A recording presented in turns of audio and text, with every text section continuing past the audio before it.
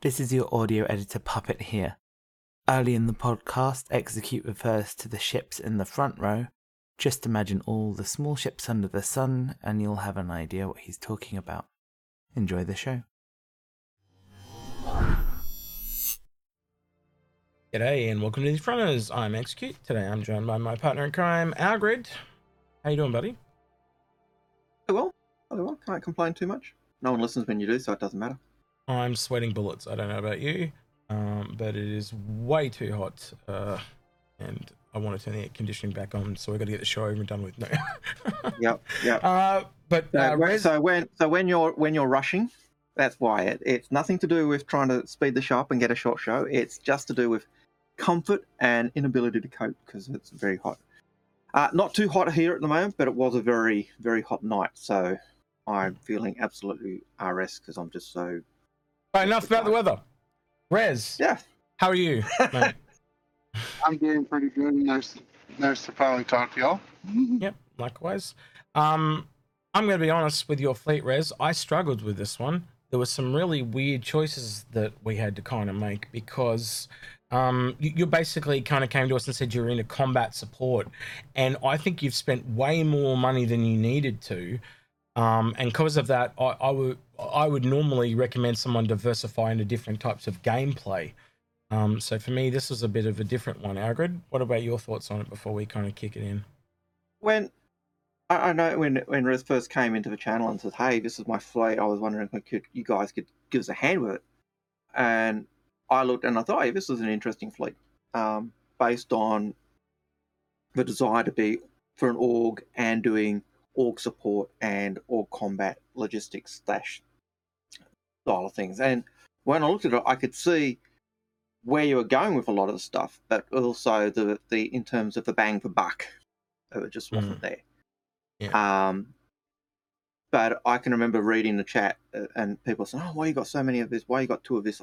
And I could say, "Yeah, it made perfect. Was no query on my mind. I could see why you had done it, but it was just that bang for buck aspect that was there, and then some holes that I thought were missing there in terms of that as well." So, as I said, right. interesting fleet. I'll flick it over to the browser. This is basically normally we get them to go through every single ship they have and why. Might do that for some of them, but not all of them. Basically, that whole front row I've lined up there, that's what we ended up cutting. And regular viewers of the channel can probably understand why we did that. There are some in there that we looked at that may be the alien ones and stuff like that, but again, they're made for the human market, so we kind of moved those. Why have a core drilling sampler Odyssey and there's no miner? So that was really weird for me. You agree with that, Algared, I'm assuming? Yeah, in terms of the combat support and everything else, but I think that's one of those ships that's worth hearing where Rez was looking at and wanting to understand where it was coming from, and then looking at why we've also got it there and where we see the value or where we see those aspects that he was looking for being filled by other ships. I guess in hindsight, you could kind of pair it with a Pioneer for just the building the mining bases, but the Pioneer can be paired with other things as well. So I found that a weird one. But things like there was no Liberator. We went through and looked at some other stuff as well. So can you... I don't know how to do this, Algared. I'm kind of thinking like we just get him to go through and tell us, like, I might clump some of the ships together. So can you give us some of your thoughts, Rez, on why you brought so many small fighters? We'll start there. So everything like the Merlins, the Buccaneer, the 2 Defenders, the Santokii, and the Cartwell, like those type of things. Well, and I was going for an aspect of when I bought the Defenders, when I got 2 of them, I was going, every time I saw a Banu Merchantman, I always saw 2 Defenders around it. And this is before they came out with the hangars for the Banu Merchantman. I thought that maybe it would have a place to park both of them, since every time you see one, they always had 2 Defenders with it. The call to all was a scout, and I've had hard times with the regular human fighter ships, and I got really good with the call to all. Okay. Like, it's a very maneuverable. It can turn on a dime. It can fly in any direction you need to go. So I'm assuming that's a similar thing for the Buccaneer, because that's kind of fairly mobile as well. Yes. Yeah. What about the Merlins and the Archimedes? Tell us about those. Well, when I got the Merlins and the Archimedes, I was thinking of, okay, we're out of quantum. I have my Carrack. I need ships to do security routes around the fleet while we're sitting still. And the Carrack has that small hangar bay in the back. So basically they were for lookouts, yeah? They were like just scouting in the area. Mm-hmm. Yeah, okay. Yes. What about the two Retaliators? Why a base and why a bomber? Why not just one? Well, the bomber is dedicated for the bombing role. The base would have been more of a quick, with the module for the dropship module and the cargo, it would be a quick in and out. Let's drop them here with ammo and supplies, let them do their scouting, and then the ship's out of there before you even knew it was there. Mm-hmm. Okay. And then for me, why the Taurus and the Hull B and Hull A? Well, when I was talking to my org about this, we kind of came up with the concept that the Hull A, when it's fully collapsed, could fit inside the small hangar of the Kraken. But later, that's why I got it, because I was going to collapse it, put it inside the hangar of the Kraken, and then when I needed to go from ship transferring supplies from the Kraken to the battle on the planet, I could use the Hull A to fly in between. Instead of having to bring the whole Kraken down, I could bring the supplies down and have the Kraken sit in orbit. Okay, I can actually see that one. What about the starter profession ships? So like the Terrapin, the Vulcan, the Vulture, and the Prospector. Is that just so you've got your finger in every type of industrial gameplay? Well, like when I got the Vulcan, I was looking at the Crucible, and I thought, well, maybe if the Crucible's busy fixing one ship, or I have the Crucible busy off somewhere else doing the job, I could use the Vulcan to go around and do the small repairs with the drones, fixing my fleet ship, my org ships, and fixing like minor damages. Like if a gun got damaged, I could have a drone go out and fix that. And the others? Well, the Vulture was going to be easy storage on the Kraken. Like if after a combat situation, my job in the org would be come in and mop up what was left. Yep. So I would use the Vulture to go around and look at the ships in the fleet, see which ones are damaged. If I can't fix that certain spot, use the Vulture to scrap the outline to make it more suitable for repairs, along with the and things that are outside combat support, like the Terrapin, I guess, is more scouting. But what about the Prospector? What's the thoughts behind that? The Prospector was to go out and like if we're in a combat, if I'm sit in a situation where I see an asteroid field next to me, the Prospector's job would have been to fly from the Kraken over to the asteroid field and start mining resources so we could bring them back to the Kraken to store for take them back and making a quick buck in the area. Okay. All right. But that's before I found out. Yeah, so that's all the ones that we're kind of removing, and I think the bigger ones I'll kind of leave because we can talk about that again when we get over to the other side. But and before we do go on, like saying we're removing these ships or cutting them, it's not saying they're not good.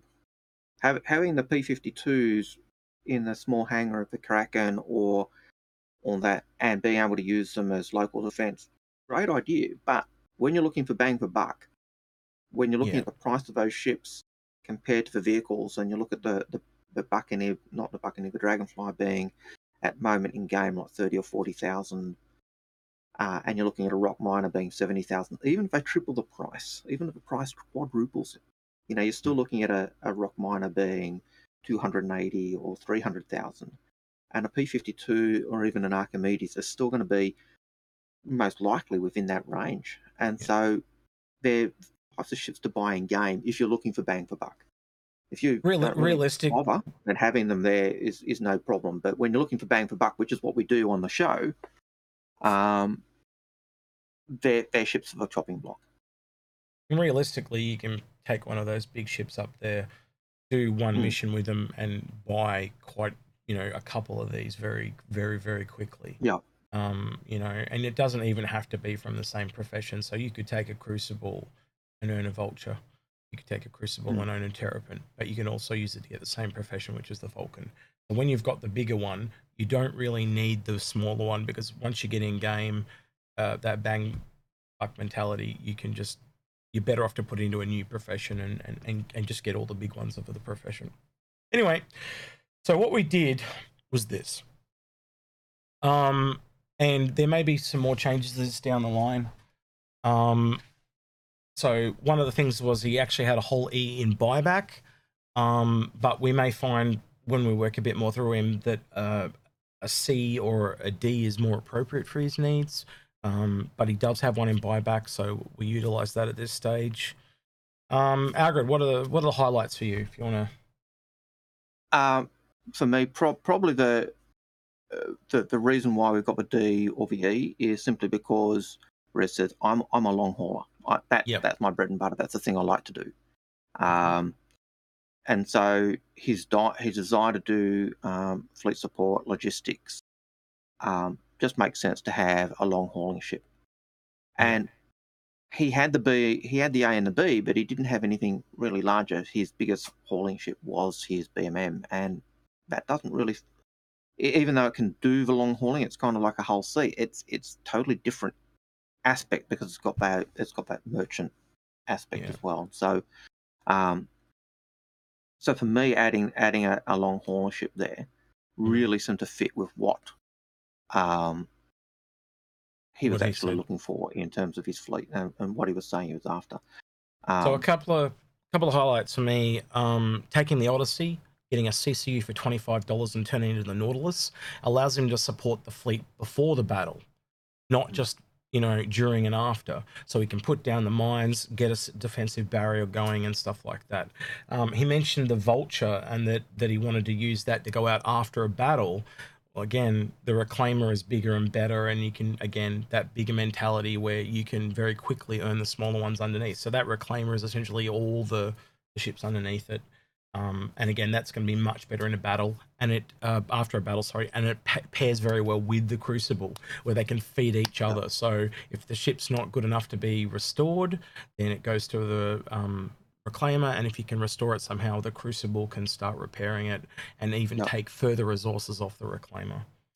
And lastly for me would be the Liberator, because that is very much combat support.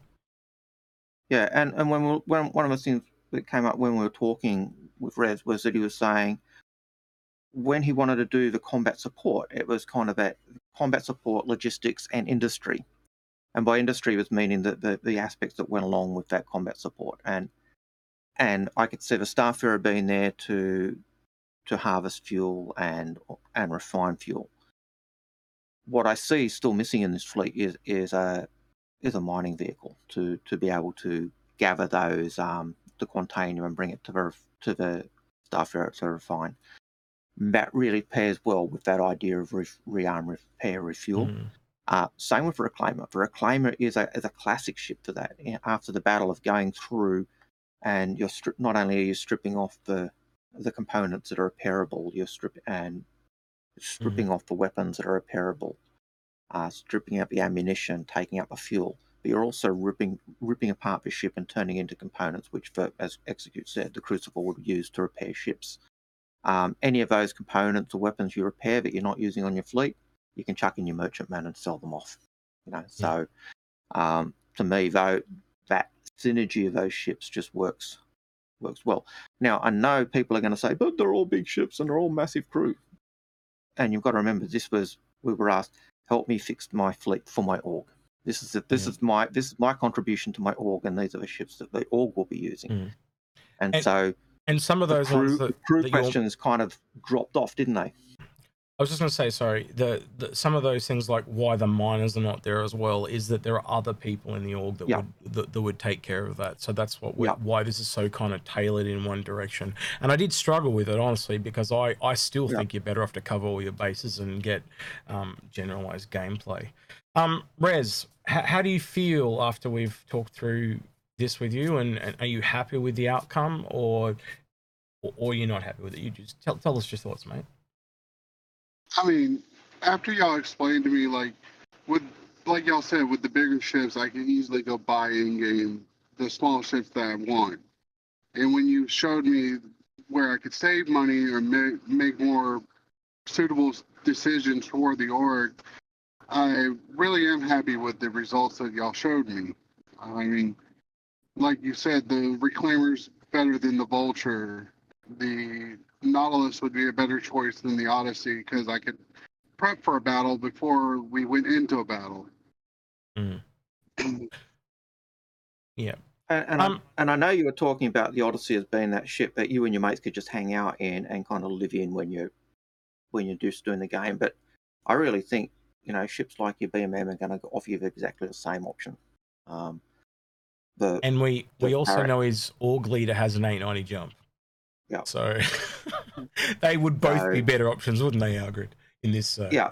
In terms of the hanging out, I think the even the 890, I think, is a better option than an Odyssey. You look at even the scanning suite, but it's actually stated as being in the 890 jump. It's a Wilsop. I think I think the ship that would be on the chopping block would be the Perseus here, because you've also got the Nautilus and the Polaris that kind of do cover that quite a bit. Yep. And like you said, Algared, if it wasn't that price it is, I'd probably almost suggest an Orion, just because it does cover that last really big industrial thing that he doesn't have. But again, it probably is something you can buy in game, like having the Kraken, the Merchantman, the Pioneer, and the the Hull E and the Polaris that are all bigger ships than it. He could probably use any one of those to get it, though, if he wanted to. That's not saying the Perseus is a bad ship. It's just not bang for buck. But it kind of survived this transition, I think, because we were trying to tailor it so heavily to combat support. And I think the other thing we said about that Perseus was when the the medium carrier comes along, that's the one that would probably recommend you chop and turn into that. Yeah. And as I was looking at the next two ships I'd be looking at converting or changing, for me, was also the Genesis Starliner. Now, for me, I've said in the past, that's my last best hope for a ship that fits into the Crusader line. For me, it was one of those ships that really tickled the fancy. It was variable, it was modular, it just ticked all those boxes. But in terms of that combat support, I can see it not really being there, and I can see it being used to transport massive troops. And that's the reason it survived, was that potential or promised, I can't remember which one it was, military transport one, and just logistically transporting those troops.